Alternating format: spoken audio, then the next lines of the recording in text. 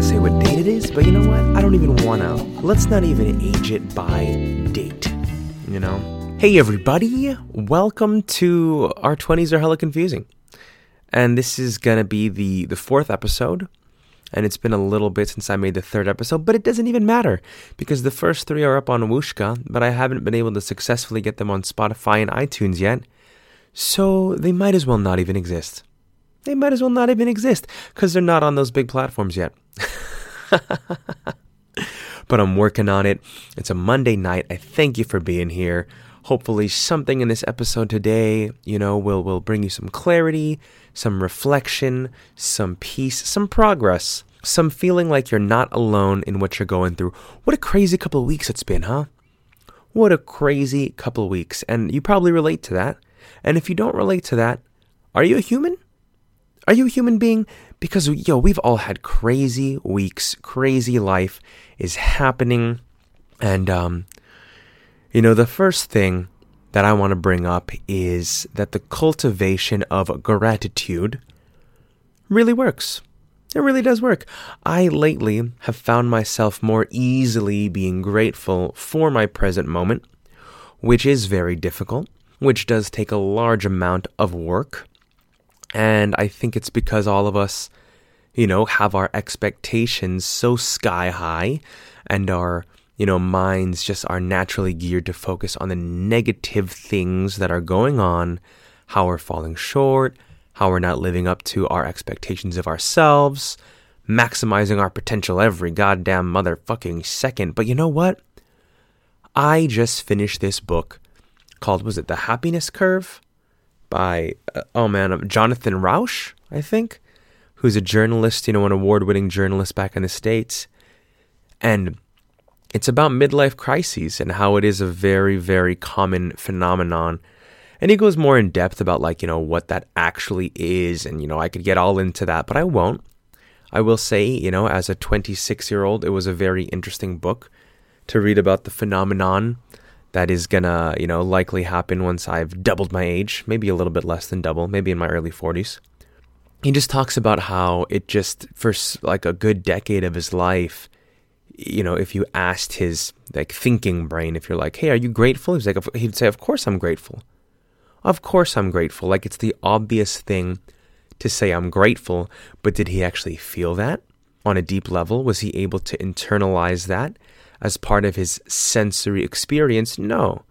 It was very, difficult for him to feel grateful. So there was a very large rift between him knowing how grateful he should feel or wanted to feel for the things that were going on in his life and just being completely unable to actually experience that gratitude.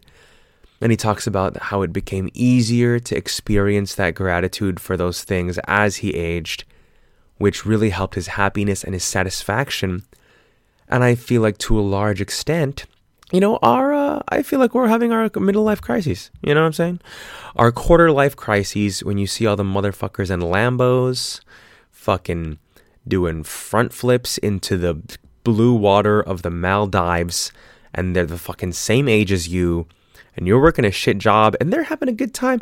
And it becomes exceedingly grateful to, be appreciative of the life that so many of us, lead in our 20s. When you're seeing all of these other people in their 20s on Instagram who seem to be living like motherfucking rock stars, baby. Like motherfucking rock stars.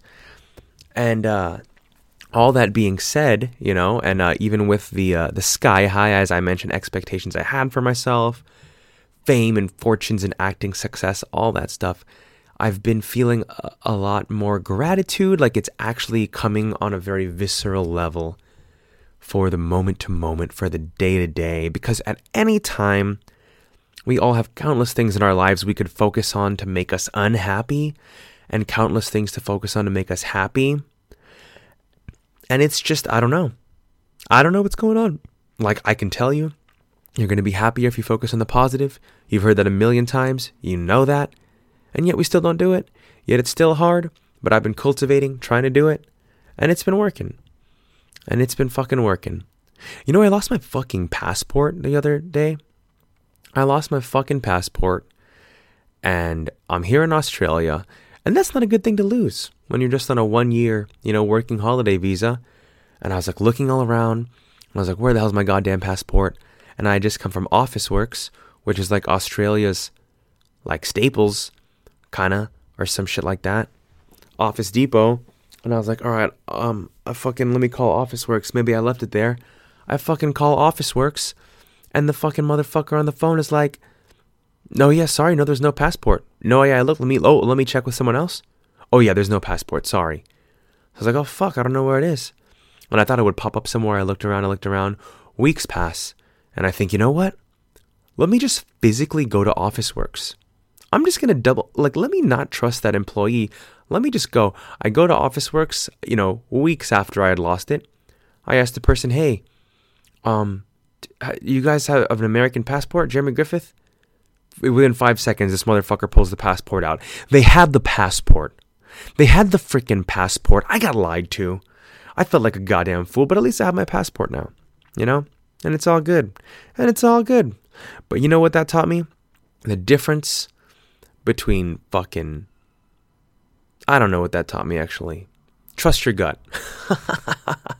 Because I think sometimes we can get up in this place where it's like, no, like logic is telling us don't bother, like, that's not going to work, or that's not how it works, don't even try, like, you already found out they don't have your passport. But something was just telling me, just go. And I went, and look what happened. Everything would be there to tell me, don't even waste your time. But I, quote unquote, wasted my time, found my fucking passport. My gosh. And also just lately, I've really realized the difference between building your own shit and working for someone day in and day out. Like, it's actually amazing to me that all people aren't entrepreneurs and business owners and having their own thing. Because just like being an employee for someone is just so shitty. Like, I feel like the actual, percentage of people that are able to be happy working for somebody must be so small. It must be for like only the most amazing companies, because so many people are just like slaves of something else, of something else's vision, and you just go there to earn money, which I understand you need to be detached in a way and understand that. So you can just do that and you can earn money. But at the same time, I just can't believe people do that for decades and decades. Like if I wasn't doing other stuff on the side while I was working for the company, I would be so miserable. I would be so miserable. And, oh man, I can't even imagine a life like never building my own thing. Like if I literally just worked at the call center like every day. And then I was like, oh, okay, well, now I'll go work for a better company. Oh, let me learn this skill. And then I'll just totally transition branches. And now I'll work at a nonprofit and I'll do their marketing, or I'll do their, I'll be in charge of what the heck was I just reading about today? Oh my gosh. All I'm saying is, no matter how amazing the skill or the field is, I just know I'll never be happy just being like constantly working for somebody. Even though at the end of the day, I do think the most important thing is to do things that help other people, particularly people who are less well off than yourself. And I think there are ways to be fulfilled doing that, doing kinds of work that are not quote unquote your thing you built yourself. Being an employee that is performing a task that allows you to be of service to people. And I think that's dope. But at the end of the day, your boy's trying to have a TV show. Your boy's trying to have a motherfucking company. That's just what you got. No, you don't got to do that. I got to do that. That's just me, man. You know what else I've been thinking about lately? Because I was reading Think and Grow Rich, and this motherfucker's talking about all these things we just can't explain. And he brings up like the fucking ocean waves and gravity and shit. And I was like, damn, how fucking crazy is that actually? Like, I understand like Einstein's theory. I mean, on a very rudimentary level. I'm sure if there's a fucking astrophysicist, I'm like, well, Jeremy, let me actually go more in depth in this. And he'll fucking school me. But you know what? This podcast is called Our Hella Confusing 20s. I don't think any motherfucking astrophysicist would listen to this. So if you're listening to this, you're probably as smart as me, or you're fucking dumber than me. So appreciate this right now. We don't understand why gravity exists. It just happens. It tethers us to the earth. It throws things to the earth.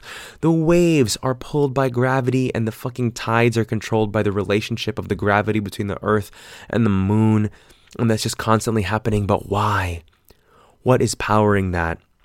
And of course, the Einstein, the rudimentary theory I was going to say is, space-time exists in 4 dimensions. And when there is a large enough mass, it, creates a disturbance in the space-time. And the effort to equalize that is gravity, pulling things in toward that huge mass that is disrupting space-time. That is stuck in the middle of space-time.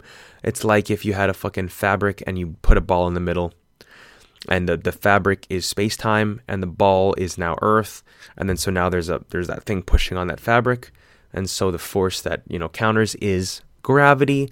But still, if you think about that, how little fucking sense does that make? You know what I'm saying? What the fuck are you talking about, Einstein? What the fuck are you talking about, Einstein? Fucking rippling space-time and the force pulls. This motherfucker was on acid, probably. That's why his tongue's out. He just put a tab on it. The famous photo with Einstein with his fucking tongue out. Oh my gosh. But the wonder of ocean waves and gravity is amazing. It blows my mind. And it goes back to the other Einstein quote, right? It's like there's 2 ways to live life. One is if everything is a miracle, and the one is if nothing is. I don't know if he said that. He said something about you got to maintain childlike. You got to be wrapped in amazement at nature. Like that's the way to be. I'm paraphrasing. I'm fucking loosely paraphrasing. I don't know if Einstein said shit. But I fuck with the essence of that quote, dog. You feel me? I fuck with the essence of that quote, dog. And so anyway, I was listening to this podcast, and there was this guy named Adam Robinson, and something that he was talking about is that as a human phenomenon is like people always fucking wait till it's too late to benefit from something to do it. What does that mean? Let's say a fucking stock you own is falling in price. You're like, oh, what the fuck? That makes no sense. It's falling. No. It's gotta stop. It's gotta stop falling. And, this is not how it's supposed to be.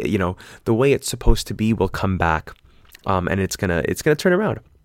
And it keeps on falling. You keep telling yourself in its anomaly. You've refused to notice what's happening.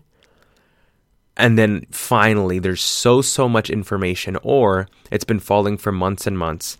And you're finally like, oh, fuck, it's just falling. It's just falling.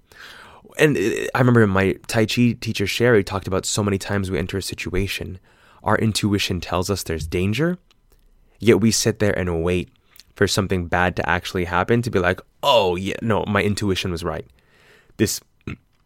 I burped, excuse me. This is a dangerous situation. Now it's time to leave.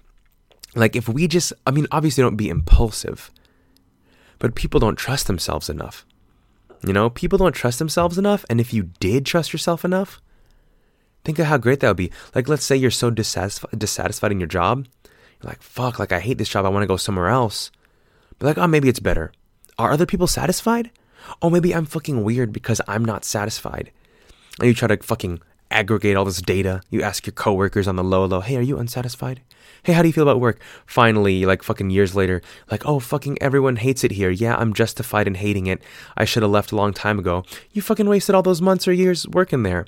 Trust yourself, But also don't be too rash. You got to make informed decisions. You got to be a little bit careful. And something this Adam Robinson guy said too that I really appreciated was he was talking about, the craziness of your 20s and, the craziness of actually just being out of school, technically, just getting out of school and being in the world for the first time.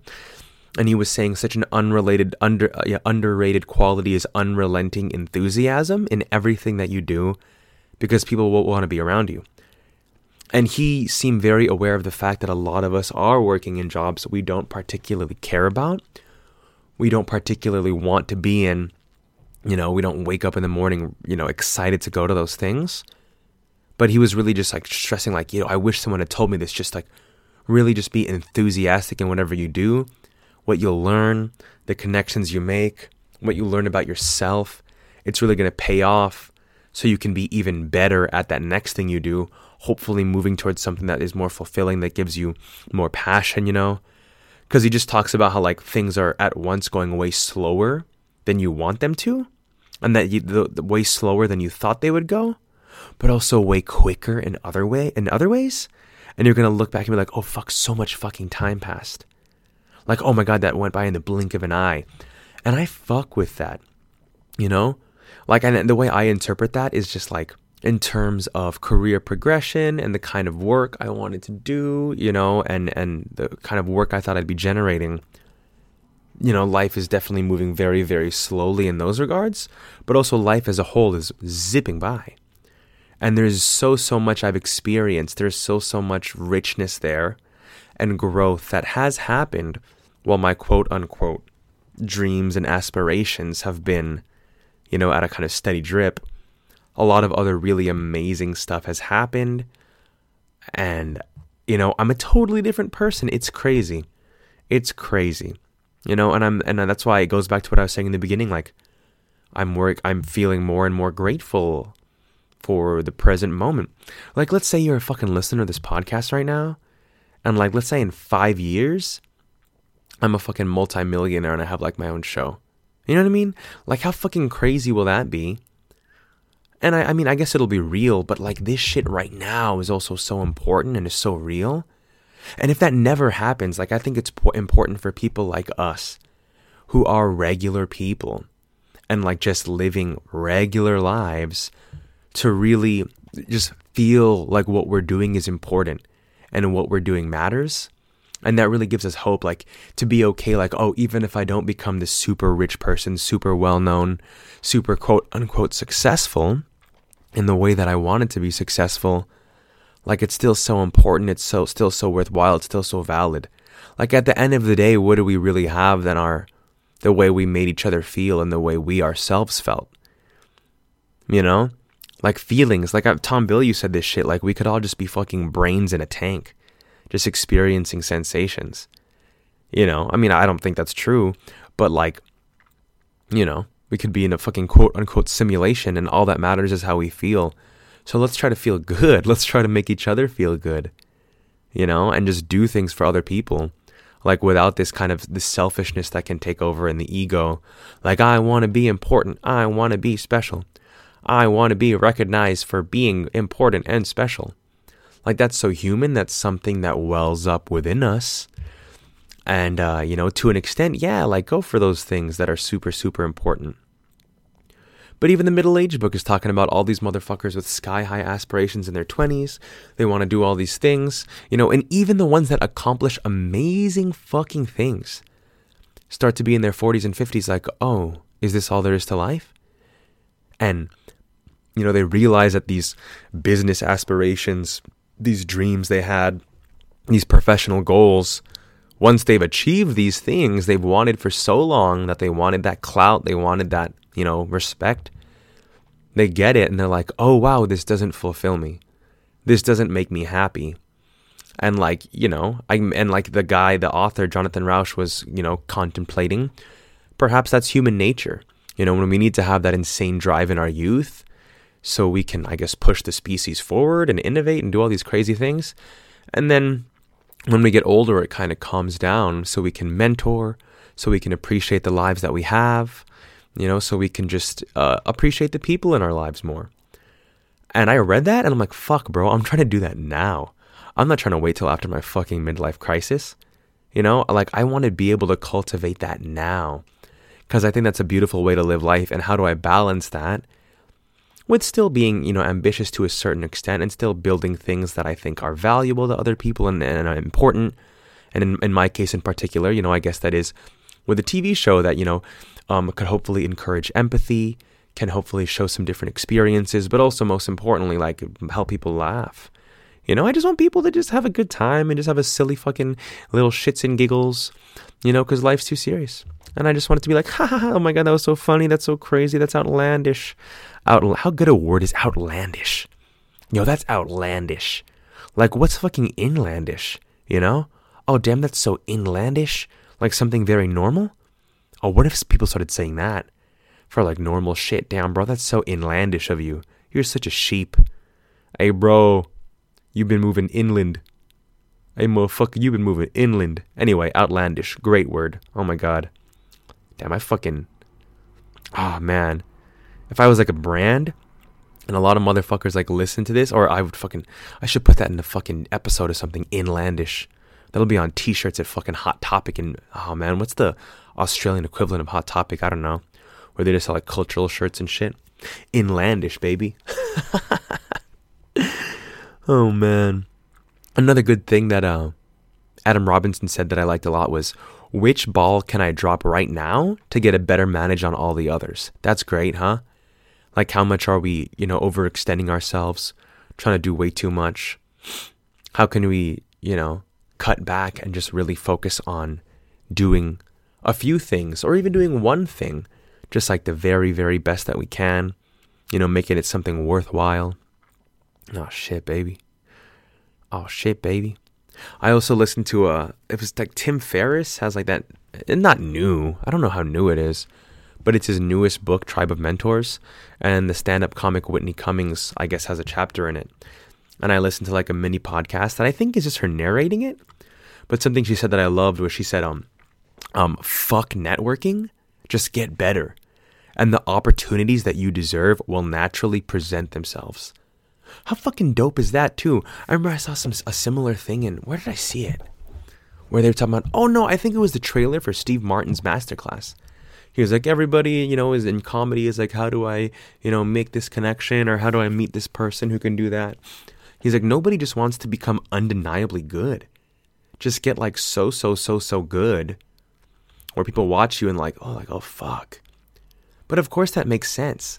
Because who cares if someone puts you on, they give you a chance to do your fucking work in front of, 50,000 people. If you're not connecting with those people and giving them a worthwhile experience, nothing's going to come from that, versus if you can fucking, rock their socks off. If you can rock 5 people's socks off and they're like, oh my God, I got to tell my friends about this guy, about this girl. And the word gets out, and you just are able to give these really impactful experiences to small groups of people, and you're able to do that consistently. It's going to become bigger and bigger groups, and before you know it, you're going to be rocking the fucking socks off Madison Square Garden, baby. Kudos Bank Arena, baby. I also love that she talked about, cut out doing things from fear, obligation, and guilt.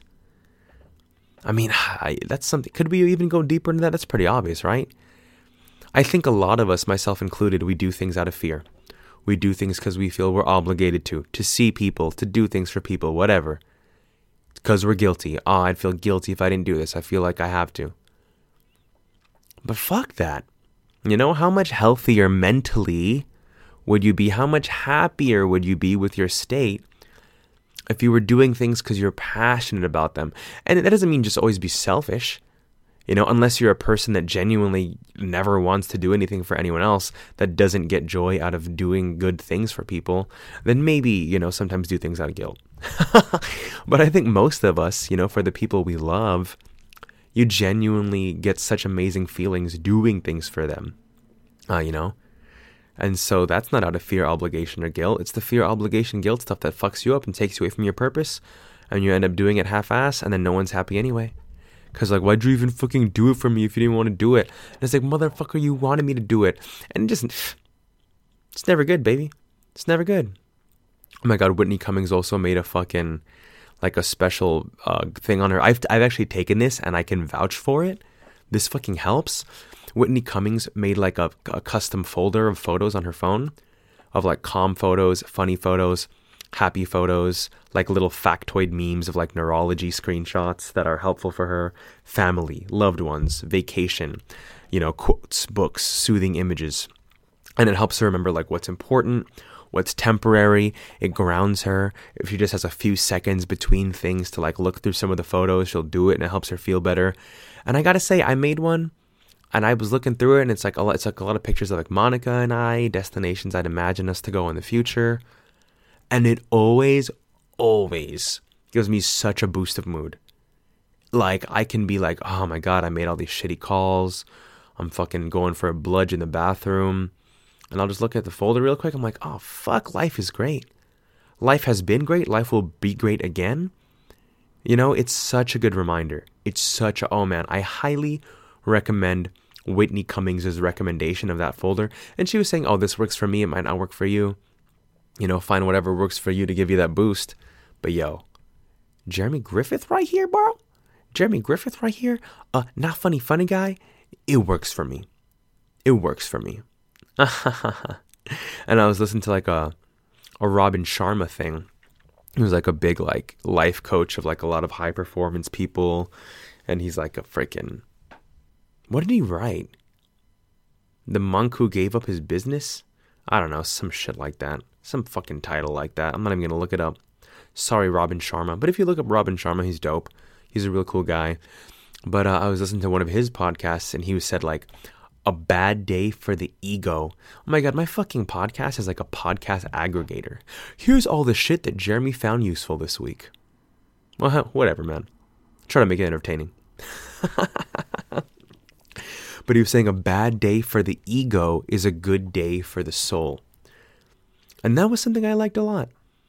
You know? Because it's like we are constantly trying to feed our egos and our sense of self. And then the more you realize it's like, you know, when it's taken down a peg, it forces you to realize maybe I'm not all this hot shit. Oh, maybe I'm not special. Oh, maybe I'm just blah, blah, blah. But then what that does is that puts you more in touch with the commonalities between us. At least it does for me. And that's always great for my soul, quote unquote soul. And I guess it's a hard thing to define. Obviously being raised Christian. Now I'm not Christian. I don't even know how I would define soul. I guess it's like je ne sais quoi. That's like just makes you, makes you a person. I think it's tied to consciousness in a way. You know, I feel like our soul is part of what gives us consciousness. And maybe that's why AI will never be conscious of itself, because they don't have a fucking soul. And you can't replicate a soul, no matter how many, you know, self-learning intelligence, blah, blah, blah, blah, blah you make. I don't know, you can fucking try to prove me wrong on that if you're like a big AI freak and say, no, Jimmy, we're going to make them have souls. AI will be conscious. If you believe that, I'm actually fucking curious. I'd be curious to have someone on the podcast like that, just really going in depth on why they believe AI will eventually develop consciousness and why AI will be able to have a soul. And what is a soul? Is a soul real to someone who believes so much in AI? I don't know. I believe in souls. Oh no, another great thing that fucking Robin Sharma said. He said this, imagine how your life would be if you had joy despite the outcomes. That's where the legends play. Oh, how great is that? Like this podcast I'm making, nobody listens to it. I still have joy because I made it. You know, a fucking TV show that I'm like, part of me is hoping people love it and it becomes very successful. I make it. No one cares. I spent years making it. People think it's shit. But I'm still happy because I made it? Yo, if you can get to that place, you'll be happy no matter what. Nothing will get your mood down, you know? If you don't let anything disappoint you, if you're happy, if you're just grateful for the experience and having gotten to try, oh, I can see why that's where the legends play. Because then you just have the spirit within you, the belief and the power to just keep on doing more and more things. Like, I'm going to try to do this. I'm going to try to do that. And like, you don't let fear and judgment ever bog you down from doing the things you're passionate about. How great is that? How great is that? Oh, here's another thing he said. Comparison is the thief of joy. Did he say this? Pursue your own shit. Trust your journey. Fuck the crowd. Maybe those are my annotations. But I don't even really want to say that. That's such an obvious one. We all know that human nature is to compare yourself to others. And the more you pursue your own thing and trust your journey, you'll be better. Oh, but you know what's an interesting perspective on it that the fucking middle life crisis guy talked about when he was in his 40s? Well, when he was like 20. He assumed to himself, oh, when I'm 40, I'm going to compare where I'm at to where I thought I would be at when I was in my 20s. So like, okay, now I'm 20-year-old Jonathan. When I'm 40-year-old Jonathan, I'm like, damn, 20-year-old Jonathan would be so proud of me right now. But that's not how the human mind works.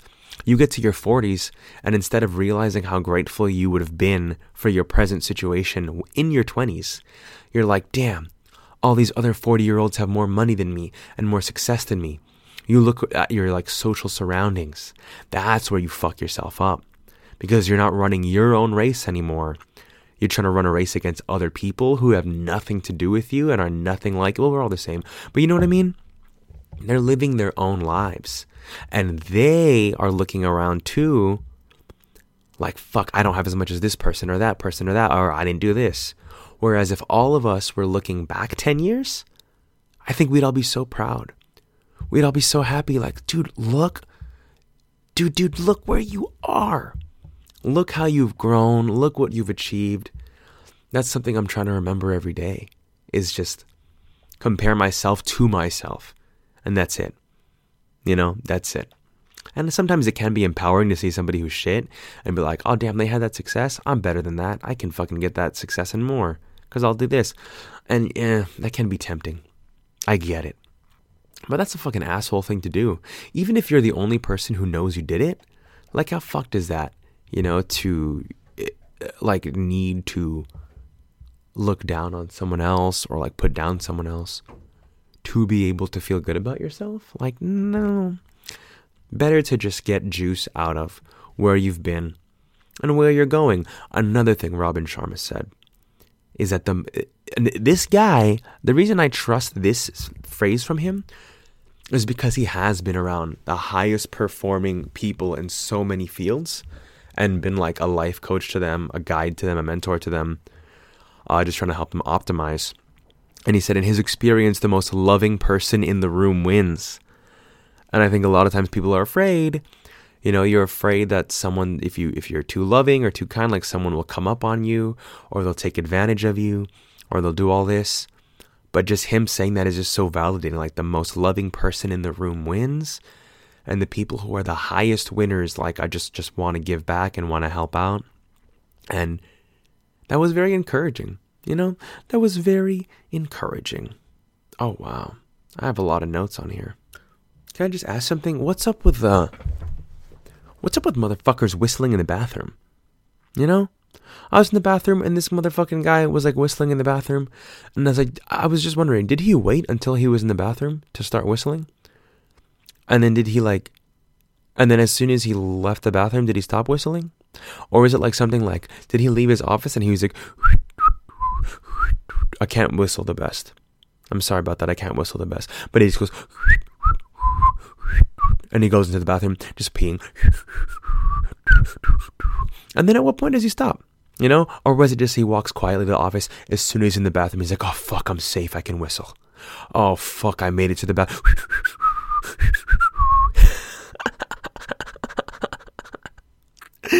Oh my god. Like he's fleeing like the fucking military police. And he can only whistle when he gets in the bathroom. He's like, oh my god. He's like fucking sweating bullets walking from work because he wants to fucking whistle so badly. And he can only let it out when he gets in the bathroom. Opens the bathroom door.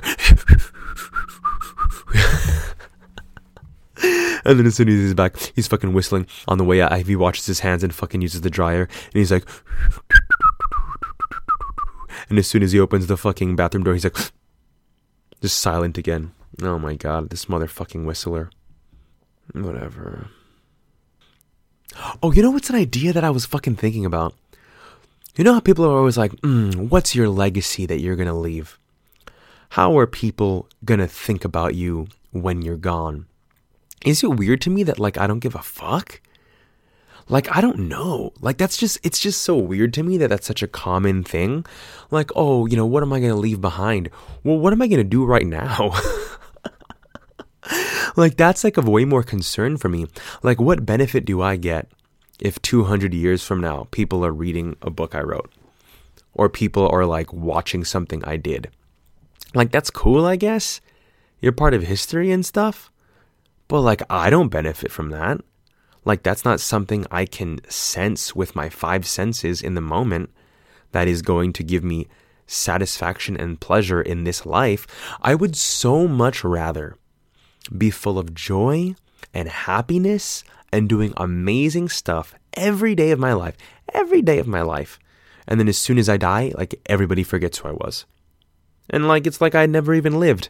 I would so much rather have that than have like, oh, I suffered, I toiled, I did all these things. Oh, but I'm immortalized.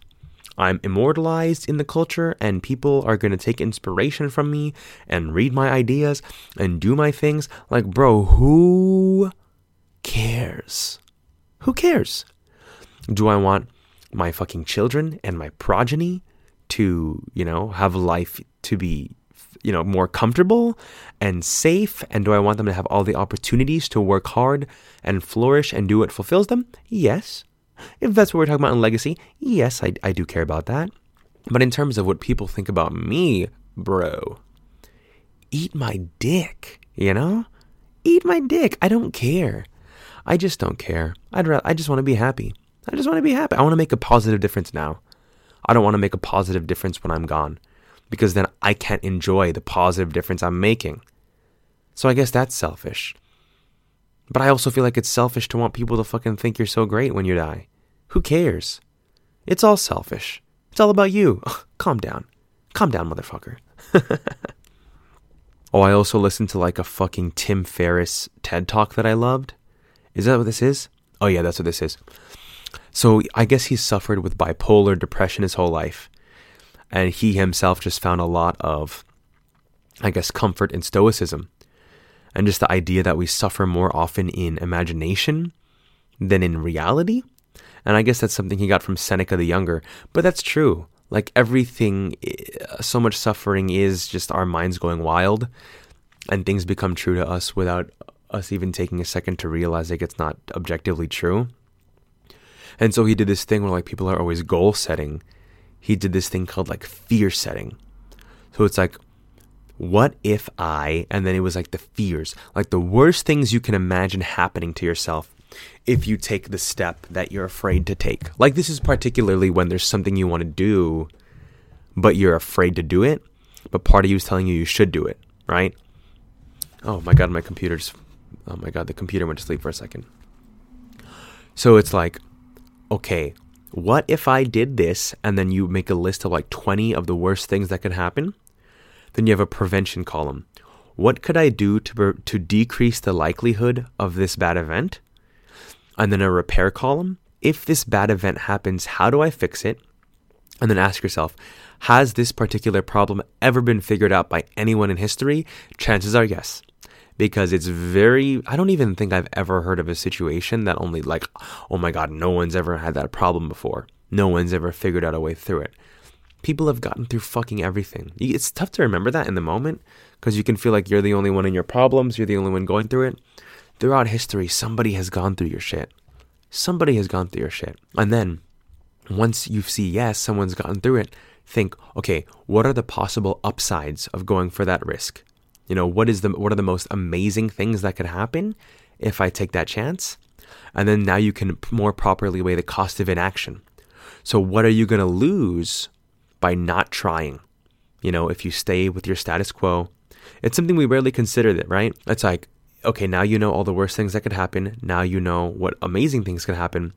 If you don't take that risk, what is your life going to look like in 6 months or a year, emotionally, financially? And you can start to paint this picture. So the easy choices will often lead you to a hard life, whereas hard choices can often lead to an easy life.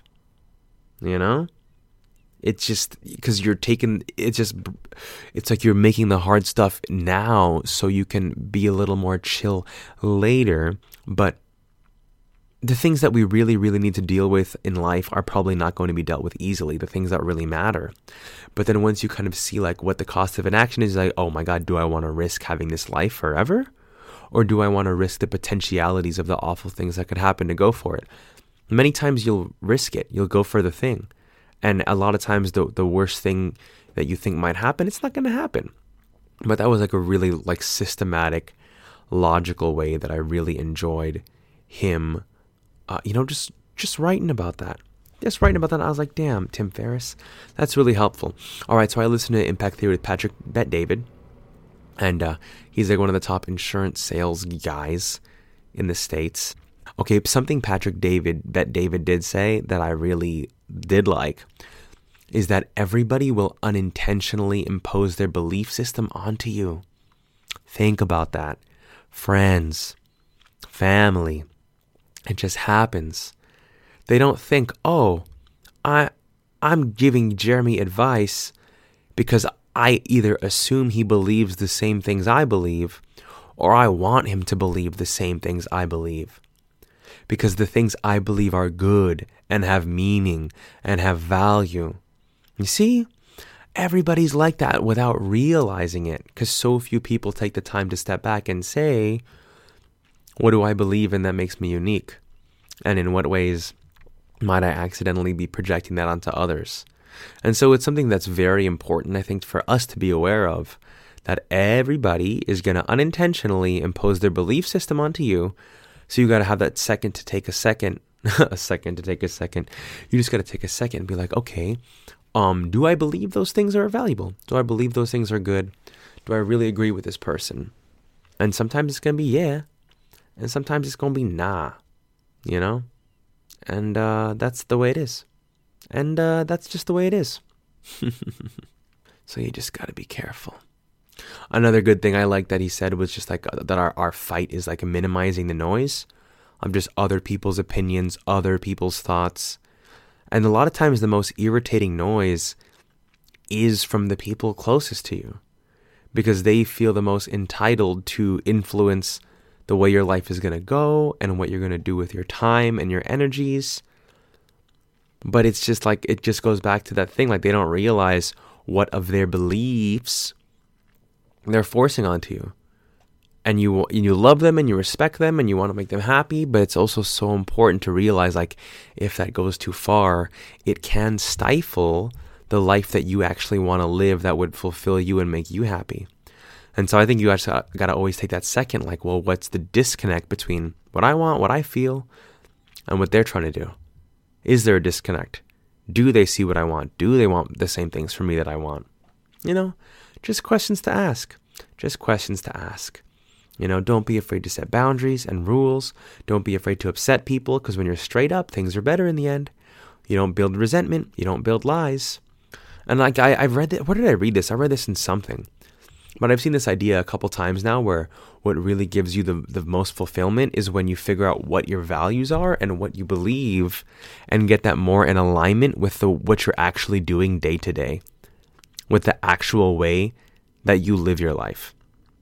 And yeah, oh no, that was in the happiness, in the happiness curve book, in the middle-age crisis book. And Patrick Bet-David and Tom Billy were both talking about, like, they have like 20 life chunks, and they see their life in like 4 stages. Like, first I want to, work on this, and then I worked on the business, then I want to work on family, then I want to improve the relations of this culture and this race and blah, blah, blah. And I was like, damn, that's fucking lofty goals. That's like big stuff to take on, and also they're so rich that they get to think of their life like that. But I could do that too. I could think of, okay, my first 20 was for this, now my second 20 is for this. Oh, actually, I will do that. Note to self, make a 4-chunk 20-20-20-20 thing where I'm going to focus my life on.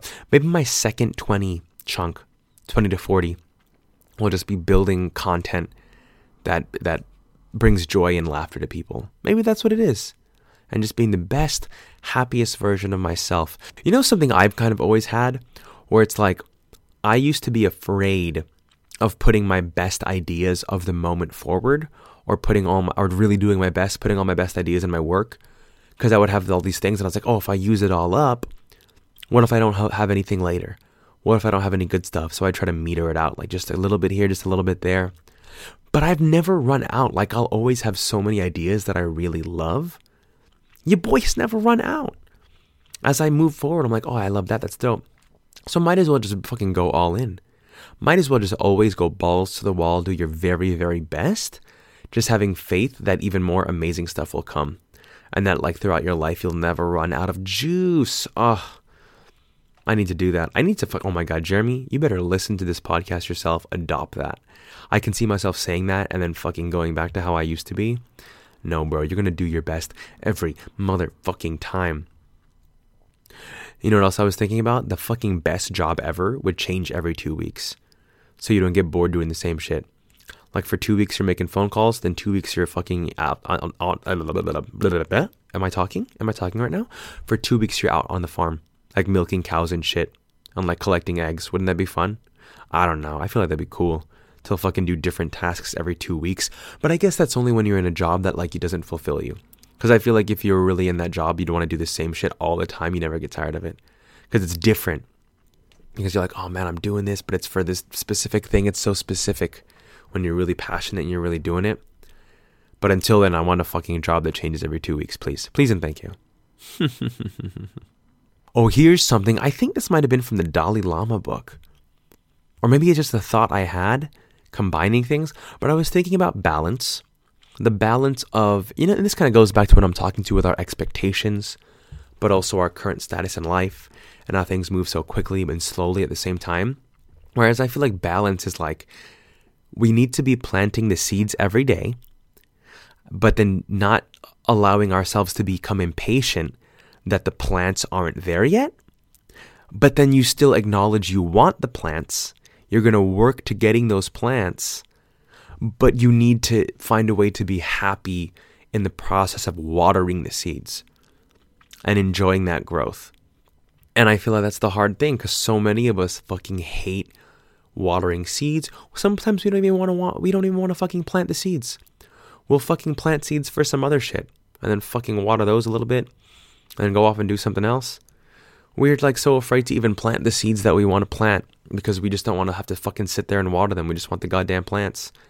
But you just can't get the plants, So basically be happy watering seeds. You know what I'm fucking saying? You know what fucking... Oh, I'm burping so much. Oof. You know what lesson I'm trying to talk about right now? Damn, baby. Because I was just thinking about life, right? Like, let's say hypothetically in 10 years, I'm quote unquote successful. Vague term, whatever that means, let's say I'm successful. Would I want to look back on my life and say, damn, all of that struggle in my 20s, all that time I spent doing things I didn't want to do, and not having the life I thought I deserved, I thought I wanted, I was so miserable because there was a gap between what I thought I should be and what I deserved and what I had. Or would I want to look back and say, damn, I'm finally where I want to be, but you know what? I've really enjoyed the journey. I've appreciated the days I've done work that I'm less than passionate about because at least I was alive, at least I got a chance to try, at least I got to grow, at least I got to figure things out. And I was like, oh my God, I would so much rather be happy through anything. Because then, the success is not going to come any quicker just because I hate the way life is. So, that's the trick, babies. I can't say babies, that's Krista Leah's thing. But I love saying the word baby. But that's the trick, motherfuckers. I'll say motherfuckers, that's fine. Just finding a way to be happy no matter what. No matter what.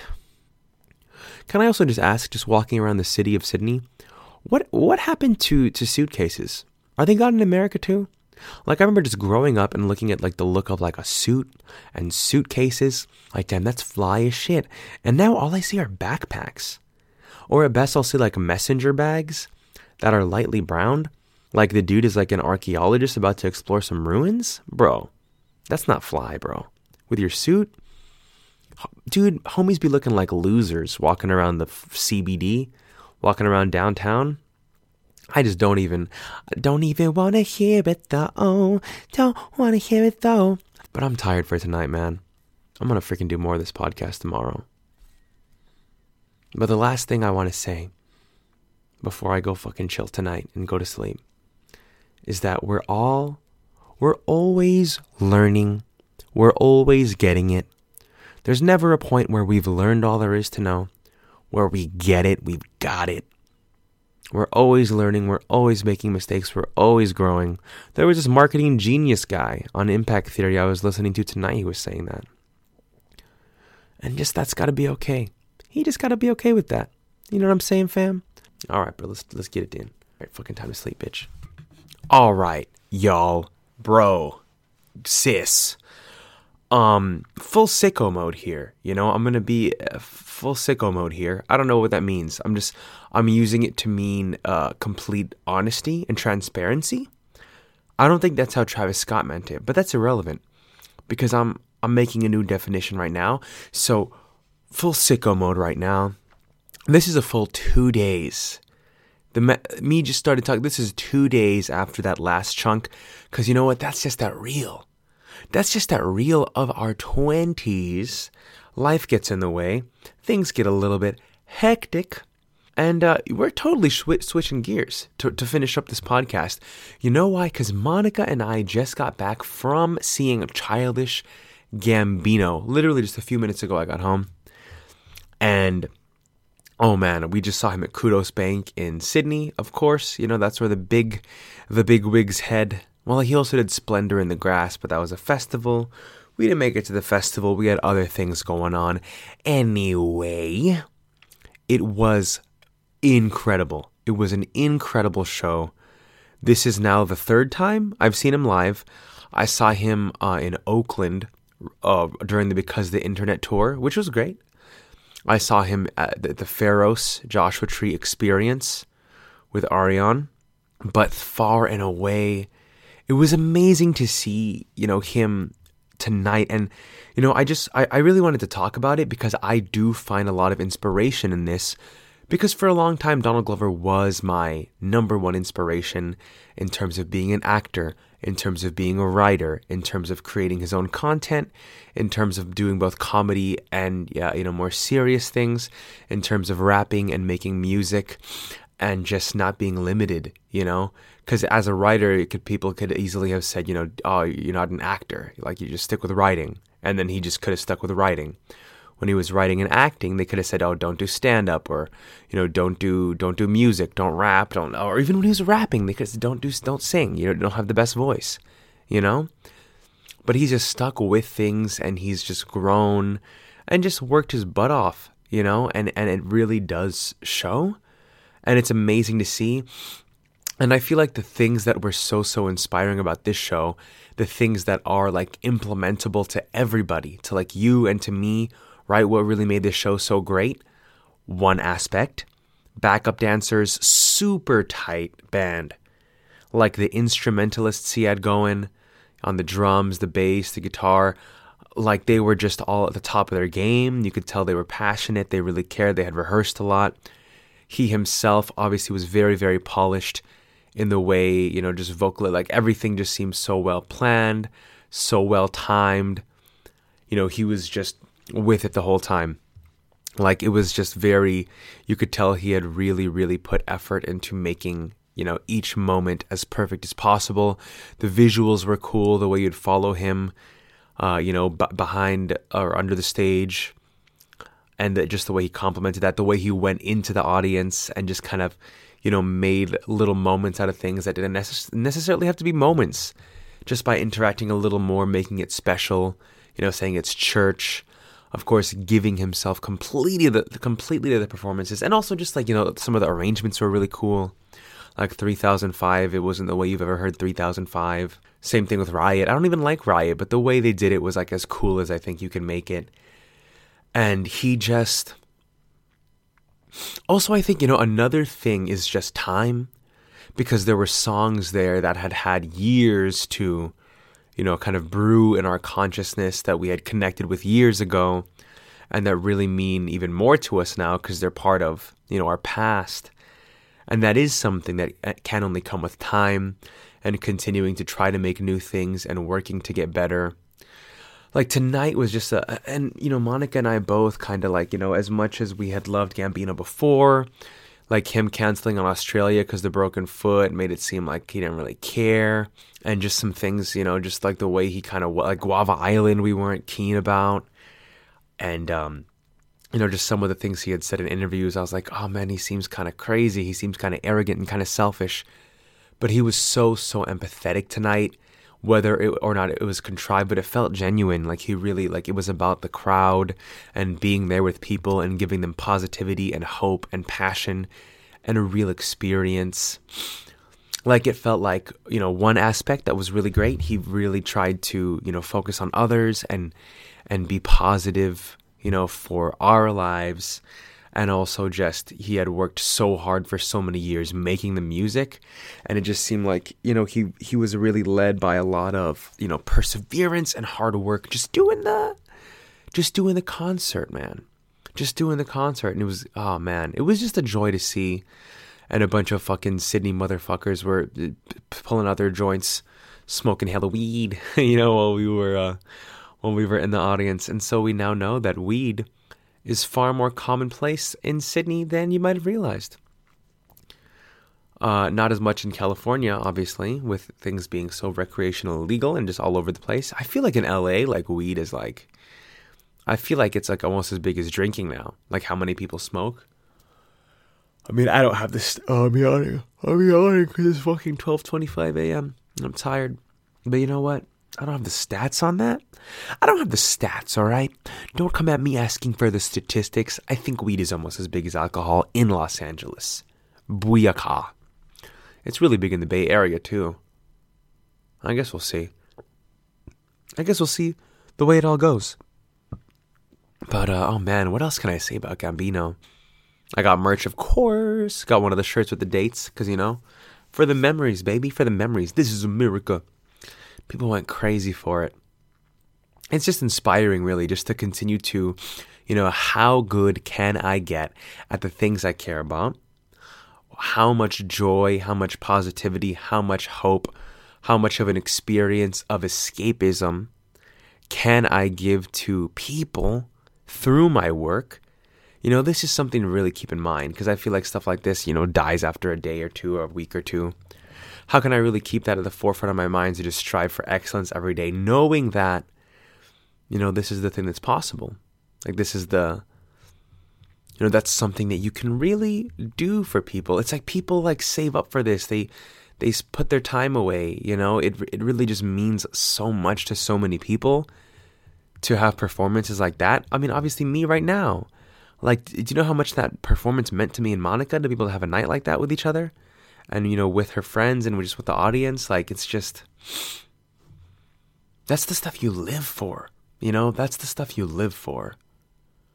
And I think Gambino really appreciates that, or more so now than ever. And it was cool to see, because after his camp tour, he was doing smaller shows, doing like skits in between, because the internet was really cool, but it was a totally different thing, that tour.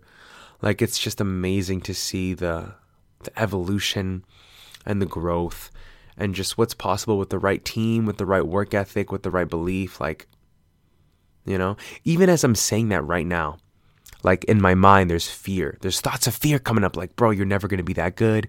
You're never going to be that impactful. You're never going to do this. But you don't know that. Like, you just got to try. You just got to do your best, I literally, thinking all this self-growth stuff, these amazing concerts. I was looking out at the audience tonight, and I just kind of realized, I feel like that secret is any one of these people, if they decided to make it their obsession for the rest of their life, next 10 years even, maybe 10, 15 years, like they probably could create an experience like that, in their own right for people.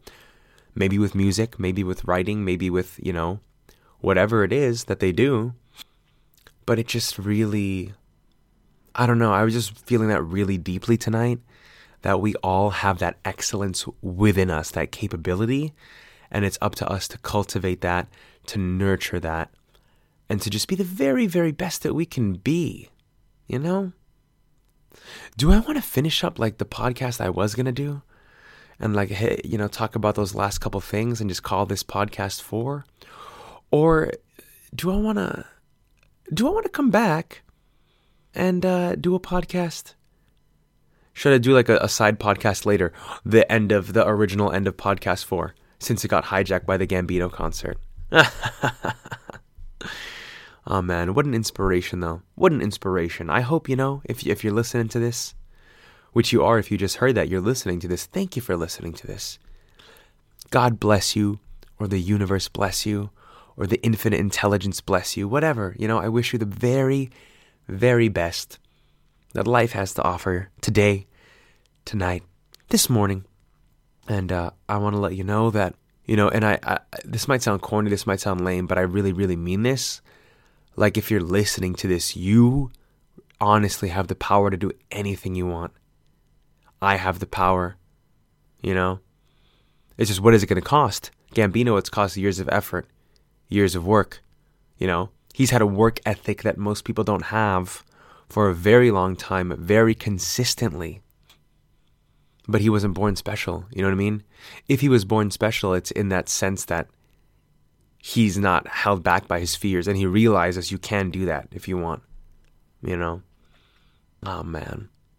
Anyway, I love you. Thank you for listening.